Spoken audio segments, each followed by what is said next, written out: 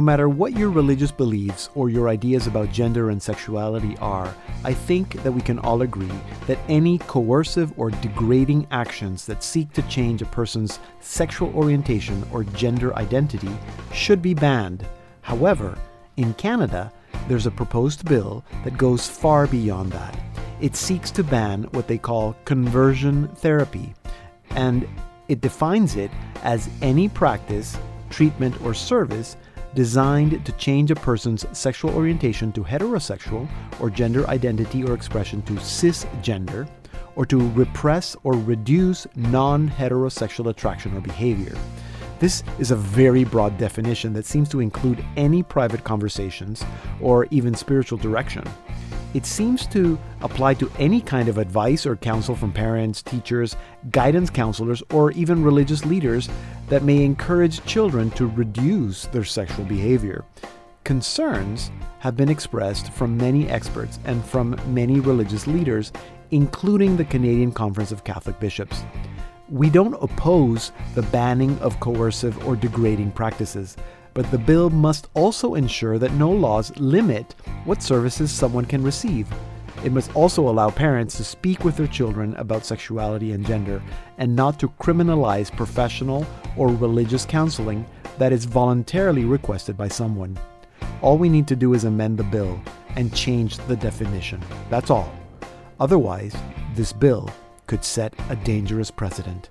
I'm Deacon Pedro, and this is the Salt and Light Hour.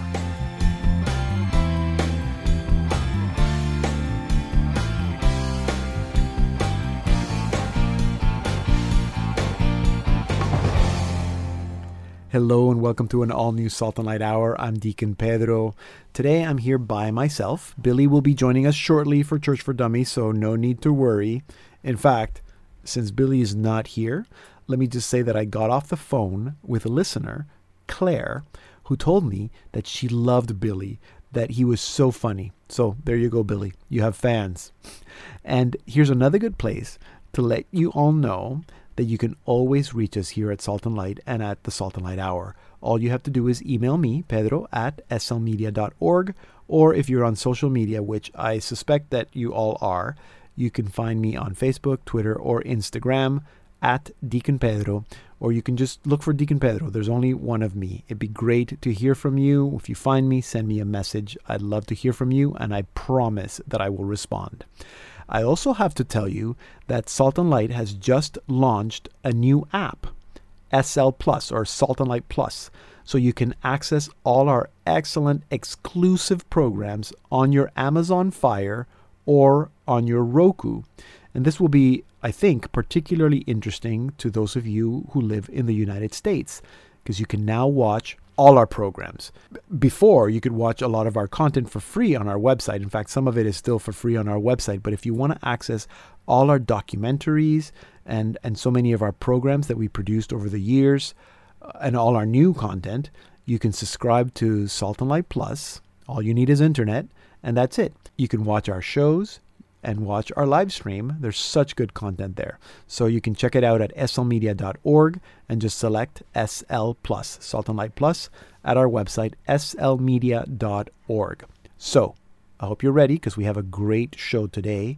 I hope that you're going to be able to listen to the whole program.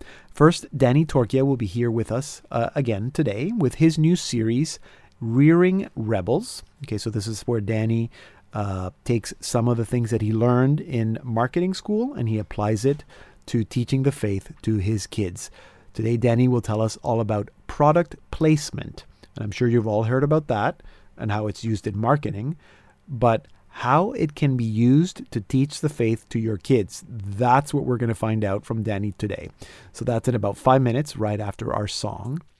And then Billy will be here with us for Church for Dummies. Last week, Billy asked a question about the Pope, and today I understand that he has a follow-up question, so I hope that you can all stay and listen to that. Then, in our second half hour, we'll be talking about video games. Do you play video games? Are you a gamer? Are any of you familiar with virtual reality? Maybe your kids are gamers? Well, today we're going to speak about a new video game that's based on the David and Goliath story. It's developed by a company called Immersive History, and so we're going to be speaking with their founder and CEO, Jerem Sidwell, about it, and we're going to find out whether video games can be used as a tool for evangelization. So, if you're into VR or video games, or if your kids are, you're going to want to stick around for that conversation. That's in about 25 minutes in our second half hour.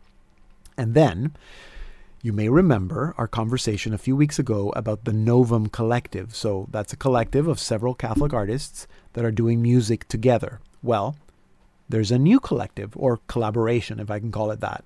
It's called Village Lights, and you'll recognize the members. It's comprised of Sarah Kroger, Ricky Vasquez, and Ike Ndolo.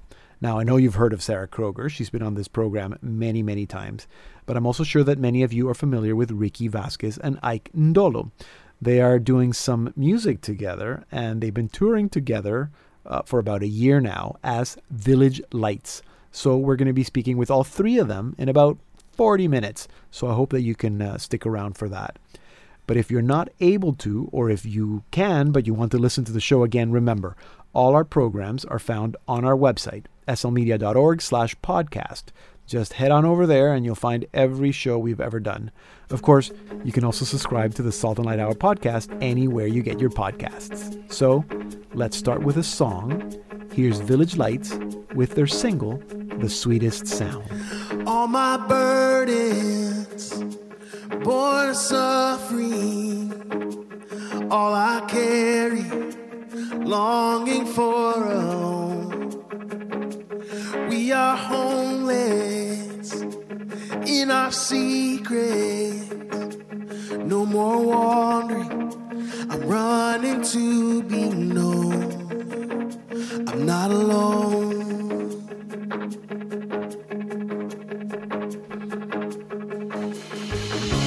Your love is a melody, led me out of slavery. Freedom, I am glory bound when my chains hit the ground. Oh, the sweetest sound. Forgiveness, liberation, I'm delivered from the enemy. You silence the accuser, or saving victim that saved a wretch like me. Yeah. Your love is a melody, led me out of slavery. Freedom, I am glory bound when my chains hit the ground. Oh, the sweetest sound when my chains hit the ground. Oh, the sweetest sound. Let freedom ring, let justice roll from every village, from every home. Your hope redeems this sinner's past. God Almighty, I'm free at last. Thank God Almighty, I'm free at last. Your love is a melody, led me out of slavery. Freedom, I am glory bound when my chains hit the ground.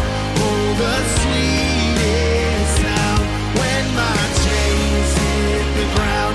Oh, the sweetest sound when my chains hit the ground. Oh, the sweetest sound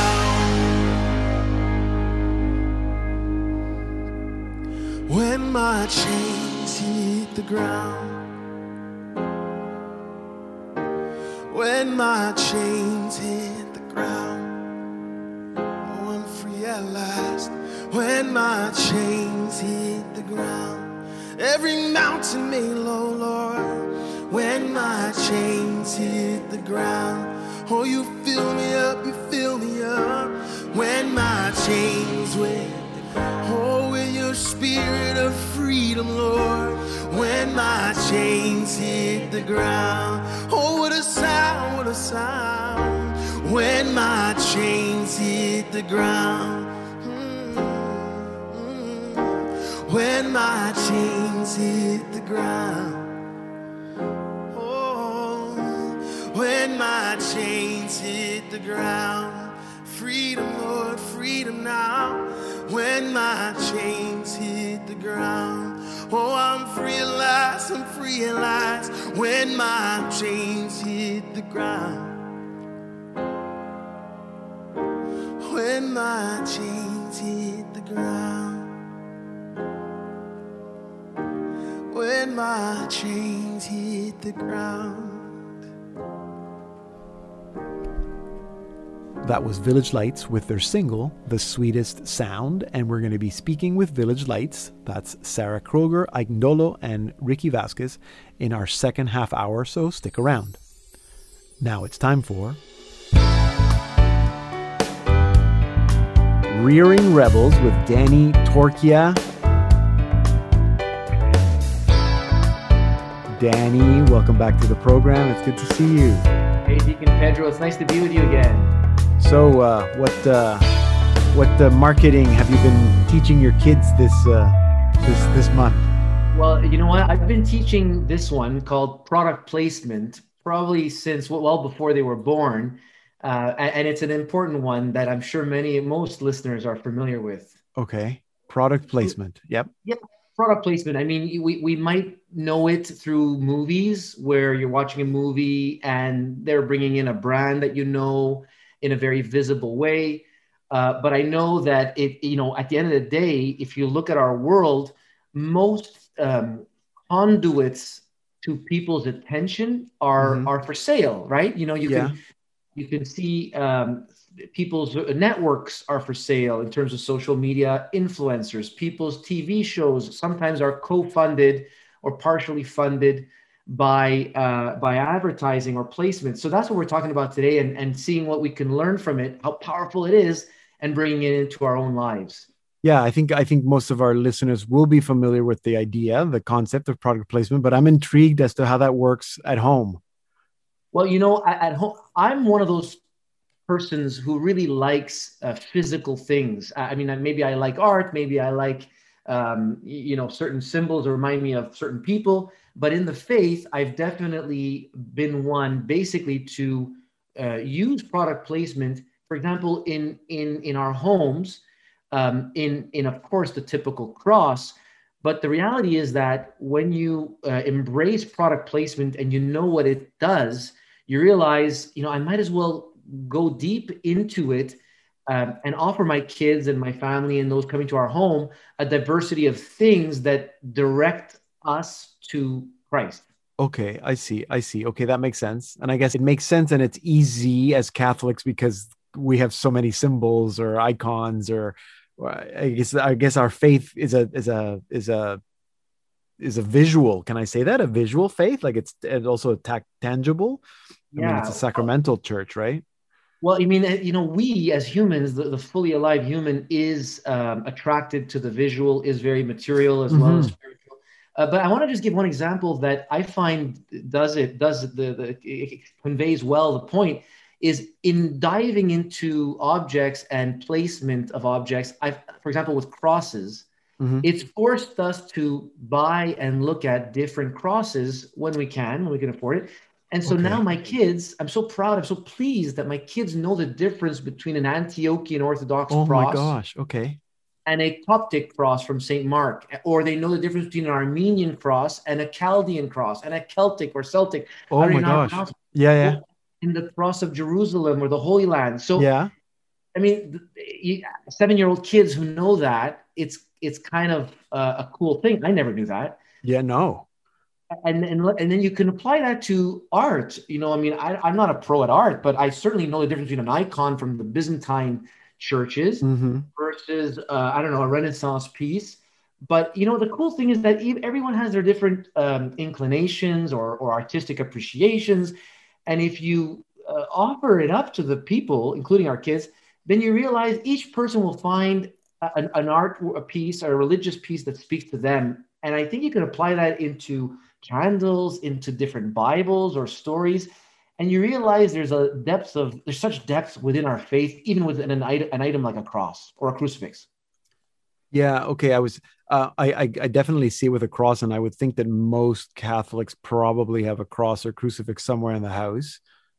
We actually have one. I think in every room there's a cross, which is neat because either people give us crosses or like you, maybe, I don't know if as you're helping your children identify different crosses, maybe when you travel, you actually bring crosses. Yes. Yeah. And you have a little collection. I know people that have collections of rosaries because people just keep giving you rosaries. So you end up having, the rosary from Jerusalem and the rosary from Medjugorje and the rosary from the Pope John Paul II Yeah, but and we're very moody people. Like we change our moods. Sometimes you want a rosary, another time you want something that has a bit more weight to it. Right. No, but my question, and I think you answered it, had to do with what other objects. So you think that we can do the same thing with candles or with maybe other religious items like statues? Yeah. Well, you know what? I'll give you. We've purchased a particular Bible for each child, and we've also I've purchased catechisms, like the Catechism of the Catholic Church in different formats for teenagers who are going into like adolescence or young adulthood. And the reality is, people like having their own thing, right? I mean, there's also that. So I think there's no end to it. And you know what? One of the things I like is asking the kids, how do they like product placement or different items? And, a couple of points that my kids told me just last week was that, they really think it's comforting or that some are really beautiful. Oh, really? And another child said, I like showing them to people when they come. So you see that each finds their own rationale as to why it's good. And other than you don't want them to collect dust, I don't know, or you don't want to use all your discretionary income on them, but provided it's in moderation, this is a very healthy thing that marketing has taught our family. Yeah, I like that. And I like that of course you're thinking about it in terms of marketing, but I think it's kind of obvious. Like we sort of live our faith, and these objects are reminders of what we believe. And the fact that they're there means that they're just part of our daily life and not just like in my house, there's the cross on every room, or there's the statue of St. Joseph actually on top of the piano. And as he's just there, nobody ever questions the fact that that's Joseph and that's where he goes and that's where he's always been. And my children also grew up with that. So that's an interesting idea that I think, our parents, you're suggesting that parents can intentionally now start doing that. Yeah, I think so. There's a reason why product placement works to sell people a good or a service. Yeah, it's true. You know that your kids will soak and bathe in that culture, and I think it's the more you offer up in items that are clear, tangible signs of our faith, the more you never know when a seed might sprout, present or future. Yeah, I like that. I like that very much. Intentional parenting here, coming out of marketing school. Thank you. Product placement with Danny Torchia. Thank you very much, Danny. That's really good advice. Danny Torchia, our public relations expert. He is the managing director of Torchia Communications. You can follow him on Twitter at Dan Torchia, and you can read his blog at dialogueandgrace.com. Hi, my name is Mary Kate Westridge. You're listening to the Salt and Light Hour with Deacon Pedro. I'm Deacon Pedro. You can send me an email, pedro@slmedia.org, to let me know what you think of the show.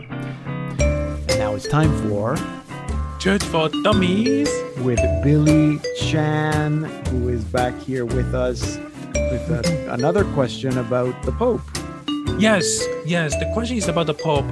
I think what stands out for Catholic Church is really the Pope. We have some kind of president, or leader of the church. So my question is this: is there any extra power granted after you have been elected as a pope, what's the difference, like if you are a pope or not? Yeah. Okay. Extra powers, superpowers. Yes, they can leap tall buildings. They can fly. No, there's a lot of rumors outside saying that the Pope will have a lot of key. You can access to a lot of different secrets and a lot of like different library. Yeah, you know what? That's a good point. I didn't even think of that. Now let me say what I want to say that you don't want me to say. So the Pope is a bishop. Yeah. And so in terms of what, like there's no difference between him and any other bishops. So he's the bishop. Okay, this is boring. So, okay, no, I know. But just remember that. So he's a bishop. Now, he is the bishop of the universal church. So he is the head of the church. So for example, who appoints all the other bishops? The Pope. So even though I don't think you can think of the Pope as a CEO, so it's not like he's the boss of all the bishops, but he does appoint them. They're appointed through a congregation that for clergy that appoints bishops. But the Pope has to approve it. For example, if a new diocese is created, the Pope has to approve it. If a diocese is split into smaller dioceses or merges, right? The Pope appoints cardinals. So in that sense, those are some things that the Pope can do that other bishops can't do. Last week we talked about doctrine. So the Pope, for example, cannot change doctrine. So the Pope is not in charge of doctrine. The Pope is the keeper of the doctrine, if you could say that. So the Pope, in the same way that a bishop is responsible for all the souls in his diocese, the Pope is responsible for the souls of all the Catholics around the world. But the Pope is also the head of state of the Vatican, which is a country. So as head of state, he also has other duties that other bishops would not have because he's the head of a state. I see. So, when you talk about appointment of different bishops, is there any reason? I mean, the Pope, I'm pretty sure that the Pope doesn't know everybody in the Catholic Church. No. I mean, he won't know. So he will get suggestion from his like cardinals, helpers, to say that, okay, so Deacon Pedro is a really good deacon, so I appoint him. Something like that. Yes, exactly. So, yeah, right? Is there any reason that the Pope will say, no, I'm not going to appoint that person? I suppose that he can, yes, and I'm sure that he does. Yeah, and it might depend on whether, if he has, let's say, Pope Francis, as an example, it has a special heart for the poor, the marginalized, the people in the peripheries. So he's more likely to maybe approve the appointment of bishops that are bishops who are, missionary bishops or bishops that are doing things for the poor, as opposed to appointing bishops who are seminary professors. We've seen that with Pope Francis, where he's appointed cardinals in places that don't usually have cardinals, little islands in the South Pacific that all of a sudden have a cardinal. And that's because he's making sure that those Catholics in those peripheries are represented with their own cardinals. So that reflects, that's an idea of why a Pope may or may not approve or disapprove of a bishop or a cardinal. I see. So now, is it the rumors then, the Pope will get secret things? For example... No, I don't think that's a rumor. Now, I don't know to what extent it's there's a lot of secrets. But yeah, I think the Pope has access to the Vatican libraries and to the Vatican archives. There's people have heard about the secrets of Fatima, for example. So it was that secret was delivered to the Pope. So of course the popes would have passed on to so as soon as someone became Pope, he could say, I want to see the secret of Fatima. But I don't think there's a lot of that. It's not like there's like the secret conspiracy of the Knights Templar that only the Pope knows. I think that's more the Dan Brown's novel. Yes. Thank you very much. I think I think this is the best answer, and it's not boring at all. No, it is good. And I think, not to say that, we do need a Pope. It's important that we have a Pope, but the teaching authority of the church is not the Pope. The teaching authority is the church. Now we have a Pope, and you can trace the Pope right back to St. Peter and Jesus. And I think it's important that the church is united in that sense, but it's the magisterium that unites the church in its teaching. And of course, then the Pope is responsible for keeping that magisterium with the College of Bishops, but he's sort of the head there in terms of taking care of that treasure that is the church. I hope that makes sense. That makes sense. Thank you, Deacon Pedro. It's a really good answer. You're very Approved. welcome. Approved. Approved. Thank you. Approved by Pope Billy. No. Billy Chan, our webmaster at slmedia.org. You can follow him at bjoechan.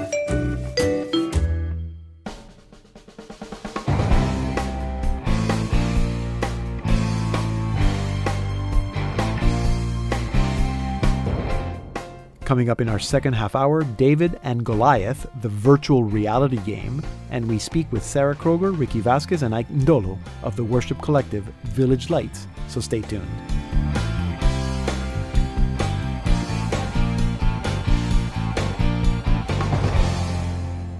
Welcome to the Salt and Light Hour Part 2. I'm Deacon Pedro. Now, I have to be honest, I'm not a big video game user. Maybe it's just because I'm too old.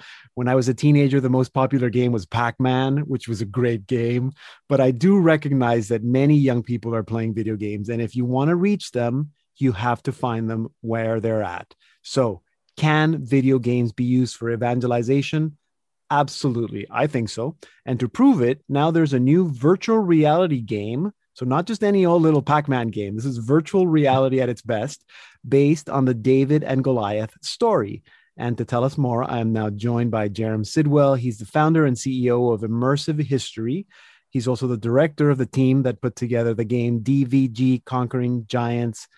Jerem, welcome to the Salt and Light Hour. Deacon Pedro, thanks for having me. I'm excited to be here. Yeah, no, this is great. So, I have so many questions, but why, how did this idea of doing a video game based on the David and Goliath story come about?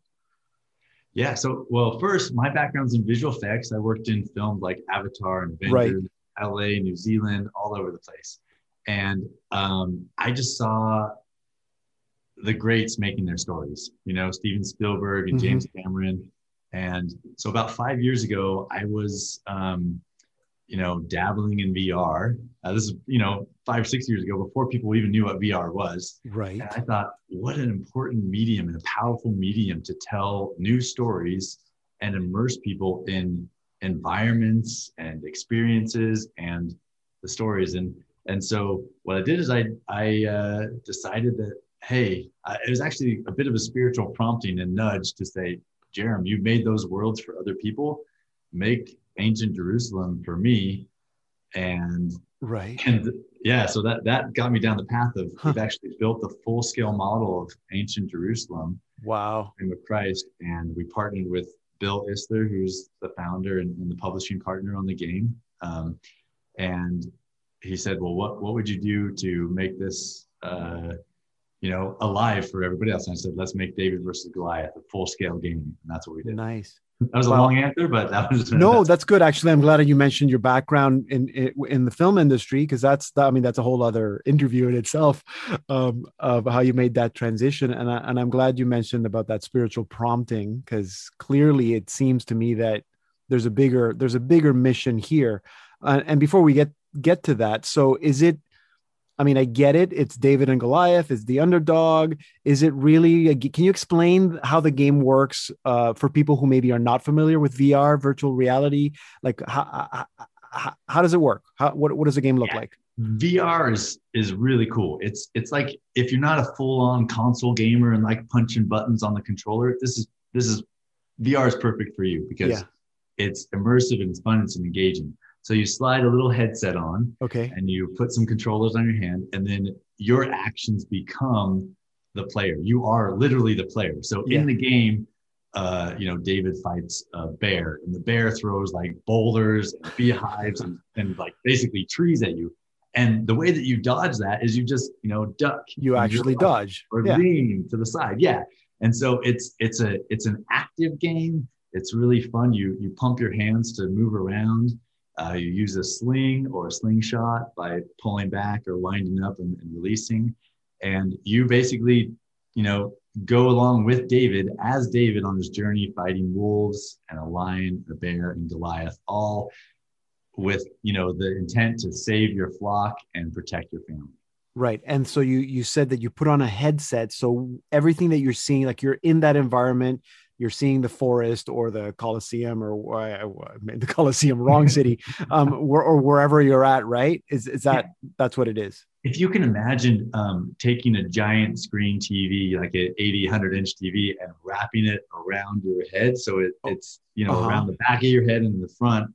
And as far down and up as you can see, you're seeing, you know, a movie play out, right? Right. That's what VR does. So if you look to the left, there could be wolves coming from that way. Or if you look to the right, there could be a lion running. Right. So if there's someone behind you, you actually have to turn around to see behind you. Yes. Yeah. And that's part of the spatial audio design is you can hear the wolves creeping up. And so you kind of got to be really active and alert to really get into it and save your flock. That's crazy. So let me get to the spiritual prompt. Is the hope that you're somehow reaching young people with a positive story of evangelizing them, or is it really this just, you know, some shepherd boy that's fighting bears and wolves and giants? There's certainly, you know, moral lessons woven into the story. You know, it's a simple story, right? You know, David is coming of age, and his father Jesse is there, right? And he's a animated character, and he's teaching you lessons along the way. Okay. Like, you know, every sheep is precious. Go and rescue the one. When your sheep gets lost, and that actually introduces the lion, right? So you follow your sheep. Interesting. Or beware of danger lurking in the tall grass. It's unseen. Those kind of things have brought up discussions inside of our playtesting groups where people are like, oh, wow, that's really interesting. What does that mean, kids, to, you know, rescue the one, or who is our flock? And so the design is, first and foremost, it's a game. It's fun. Everyone can play it. And that actually makes it for the perfect evangelizing tool where, hey, you guys want to come play VR? It's David the Goliath, and you have fun playing the game, but it can also lead to those moral and biblical lessons. Right. Interesting. And like you said, they're built in, even if it's a hint of them, they're built into the game so that it's easy for, if you want to do it as a youth group or as a youth leader, you could build it in. Now, is it only for young people? I mean, you're younger than me, I think, but it sounds like you would enjoy playing the game. Is this a game that I could play? Anybody can play, a grandparent? Yeah. Anybody can play it. And in fact, you know, we've had people, you can actually play it. Well, I'm a very active user, let me say, where I love jumping around and slinging and like trying to kick the wolves and, you know, and that's the magic of VR. But we also, it's designed that if you change the settings in the game, you can play with the slingshot where all you need to do is pull back a little bit with one hand and you can shoot everything and actually beat the game sitting down in a chair. Okay. Interesting. So that, because we do want it to have that wide reach, and of course people love it, and we've had you know, parents play it with their kids, or you know, Bill, our publishing partner, took it to you know, an old folks home, and they all got in and played it, and so that's great.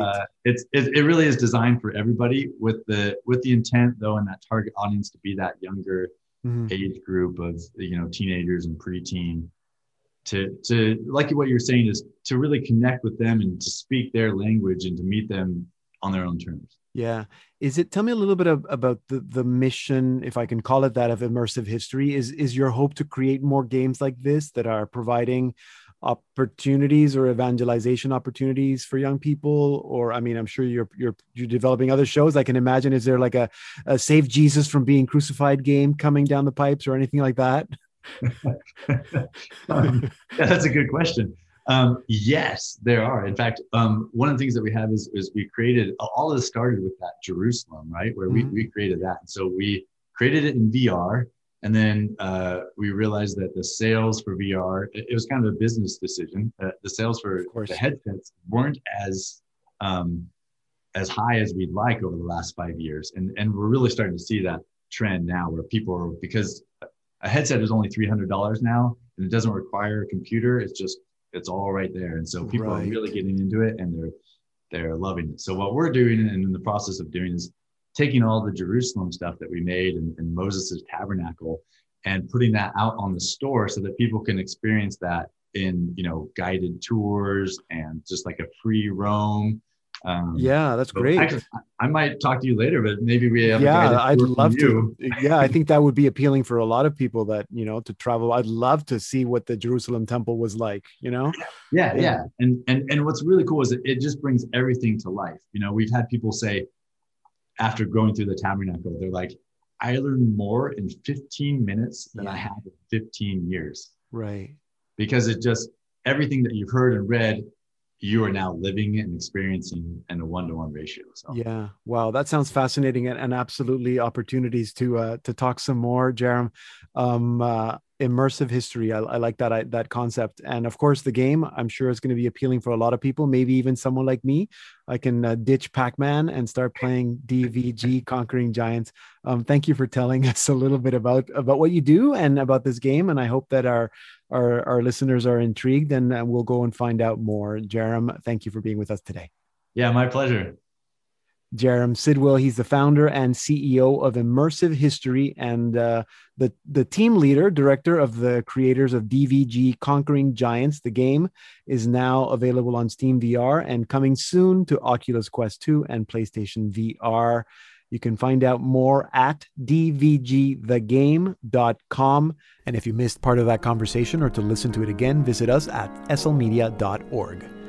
Here now is Village Lights with their single, Unbroken Family. Praise to the Father and the Son, and with the Spirit they are one, united by a common love, they are family.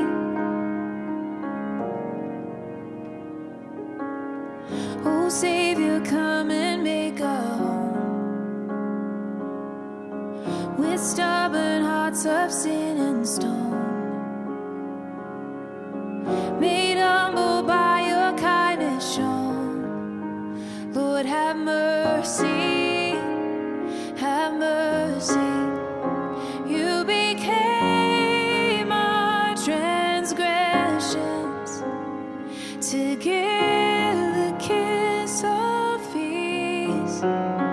Lifted high upon the cross, you dare to dream. For a world that is broken, your heart was torn open so that we could be an unbroken family.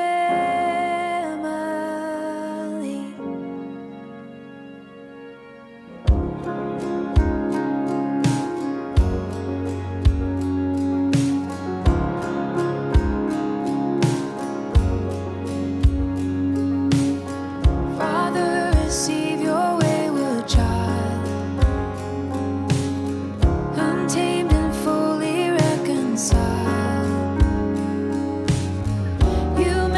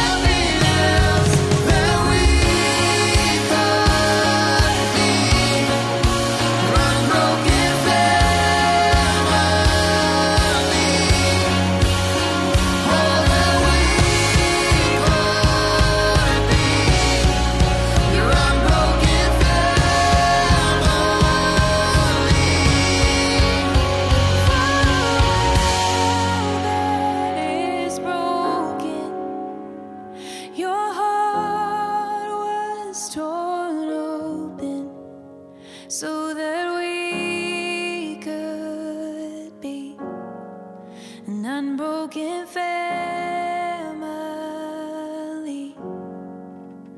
Oh, that we could be your unbroken family.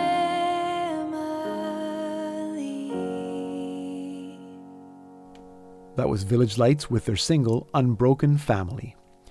Towards the end of 2019, some of us started receiving messages about a group that called themselves Village Lights. In the beginning of 2020, they had a first run of shows. These were worship evenings, and we learned that the members of this group were Sarah Kroger, Ricky Vasquez, and Ike Ndolo. Fast forward a year later, and Village Lights has done quite a few more shows, and now they've recorded some of their songs, so it's time to have them on the show. I know that you've heard of Sarah Kroger. She's been on this program many times. Ike Ndolo is also a veteran Catholic musician, singer-songwriter. Some of you may have seen him at Steubenville conferences. And Ricky Vasquez, Ricky has been leading bilingual worship for some 6 years now, traveling all over. So you may have come across his music as well. It is so cool to see how the three of them are working together on this collective. And so I am very happy to welcome Sarah Kroger, Ricky Vasquez, and Ike Ndolo. Welcome, you guys. Very Thanks happy to have you in the us. pro. Yeah, I know. Now, our listeners obviously are very familiar with Sarah Kroger, but I'm very excited, Ricky and Ike, to have you guys on the show. And I had to, go through this whole Village Lights thing just to get you guys on the show. But can you explain to us what Village Lights is? Well, about 4 years ago, was it 4 years ago? 3 years ago. 3 years ago. About 3 years ago, me and Sarah and Ricky did an event together, young adult worship night in Atlanta, and it was just kind of a thrown together thing, and I thought it'd be cool. And I'd known Sarah for a while and had done a couple things with her. I had only known Ricky kind of barely, and we had never done anything together. We'd never sang together or anything, and led worship together. But we did this night, and it was at least for myself, it was pretty brilliant. It was amazing, and I think collectively we decided, like, hey, we should do this more often. And them had already kind of been dreaming about doing a worship collective, and so okay, I kind of caught that vision at that night. And so it was super simple. We just led worship together, and there was a ton of young adults there, and but it was beautiful for me. I was like, moving forward, I think this is all I want to do. Yeah, and I want to get back to the idea of collective, because I think a lot of other people are also kind of tuning into that vibe. But before, Ricky, why Village Lights? Who came up with that name? Well, the name was a little tough to come up with for us. We had long meetings and tried every name in the book. But I think Ike in particular was really passionate about including the village aspect. And I don't want to speak for you, but he's from Nigeria, and just like hearing from his mom about like village life and the communal aspect of that. And I'm Puerto Rican. We have a whole different kind of village over there. And Sarah, and we all like come from so many different places and had different voices and different styles of music. But when we came together, it really, like, it wasn't about the individual. It's about, like, collectively we made each other better. And it was just a really beautiful thing. So we thought that, and the whole vision behind Village Lights is to kind of make it about community and singing together in community, going to different communities and whatever. So Village, and then we tossed in the lights just to, spice it up, Spice it up. It could have been salt, could have been light, and it got light. You got light. We had like cool lights on our first performance, and I think that's where I threw in the light aspect. But yeah. If you see the Village Lights, you approach the village because everyone's welcome. Yes and amen. That's true. Yeah, the light on the hill, so everybody can see it. Yeah. Exactly. Sarah, tell me a bit of this sort of collaborative aspect. Like, is there something that is different for you? And I guess all three of you can answer, but about working together with other artists and not just doing your own thing. Yeah. I mean, I absolutely love it. Ricky and I both kind of spoke to this. Like, we each have such distinct styles and such distinct voices individually. And so for so long, I think we've been used to working by ourselves and leading worship by ourselves and doing events by ourselves. And it's just so much better to go out with more than one person.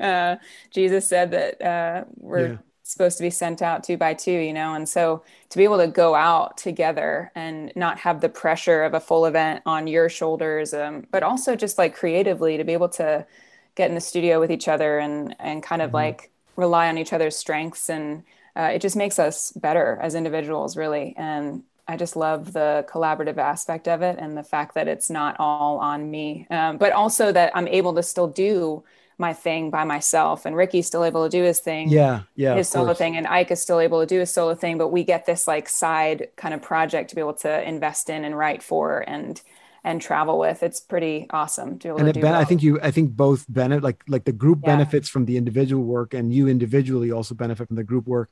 Exactly. Ike, when you guys kind of thought of the idea originally, you thought, hey, we should do these worship nights more often. Did you think that we're going to compose together and actually record songs together? Was that part of the original plan? Yeah, for sure. I mean, that was definitely the dream. And it took us a while to write songs. And then it took a whole nother second to get those songs released.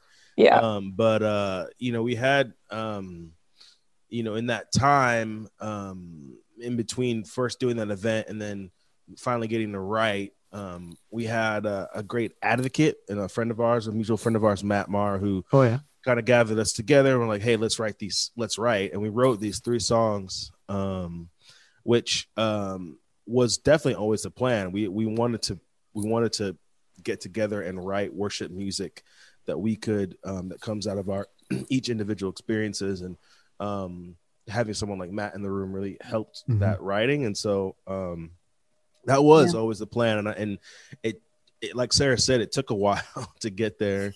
And we finally did record them. I think because of the pandemic, because we were kind of forced to slow down. And I'm working at a church, which I haven't done in a long time, and came along in a timely manner so I could feed my family. But but it gave me some time, and it gave us all some time to just, okay, let's get together. We wrote these songs a year ago. Maybe we should record them finally. And and it happened. It kind of all happened really fast. And then our label kind of came along out of nowhere. Not out of nowhere, but still, it's kind of funny that we got signed to a label in the middle of a pandemic. Just all very strange, but definitely kind of outside of our, we weren't really striving for that, So Ricky, you guys wrote these songs. I didn't know Matt helped out, Matt Maher. That's great. Do you see that it's primarily a worship, that the purpose, can I say the purpose or the mission of Village Lights is to lead people to worship, that's the music is worship music? Yeah, absolutely. I think these songs, we kind of wrote them with communities in mind and being able to like them to be prayers and them to be worship moments at different events that we can use individually and also collectively. And I know like me and Ike both have dabbled in music outside of worship and Christian music. So when we came together for this, it really was about like, I had led worship with both of these wonderful humans before. And we were like, so there's something really anointed about when we would pray together and lead together. And we just wanted to do more of that. So, and we have been since, and it's been really beautiful. And there's a lot more songs on the way.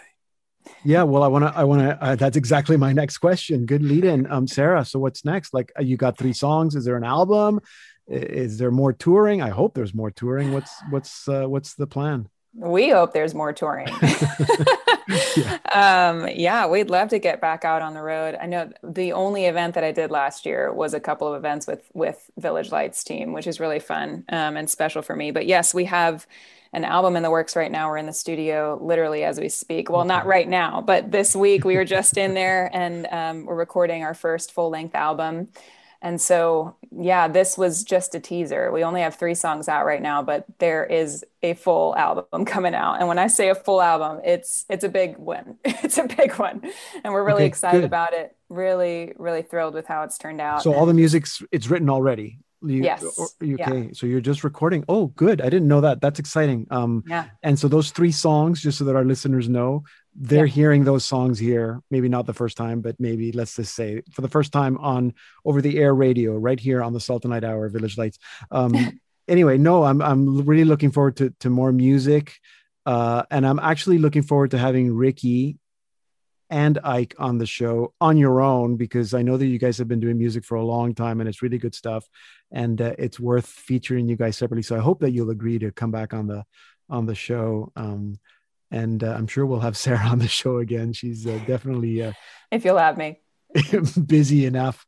Thank you for what you're doing. I'm very excited. I love these cooperative collaborations. I think we need more of them. And I think it's never a bad time for good music to pray with and to worship with. So thank you for what you guys are doing. Thanks so much. Thanks for having us. For sure. God bless. All right. Take care. Village Lights is Sarah Kroger, Ricky Vasquez, and Ike Ndolo. You can find all about them, about their upcoming album and their tour at their website, villagelightsmusic.com. If you missed any part of our conversation or to listen to the rest of the program, you can stream or podcast all our Sultan Light Hour programs at our website, slmedia.org/podcast. Here now is Village Lights with their single, Fire and the Fountain. Come, Holy Ghost, friend of my soul and guest.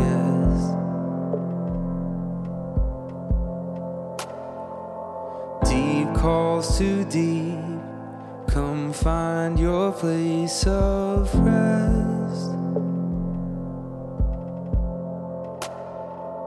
Come, Holy Ghost, breath of the one who saves.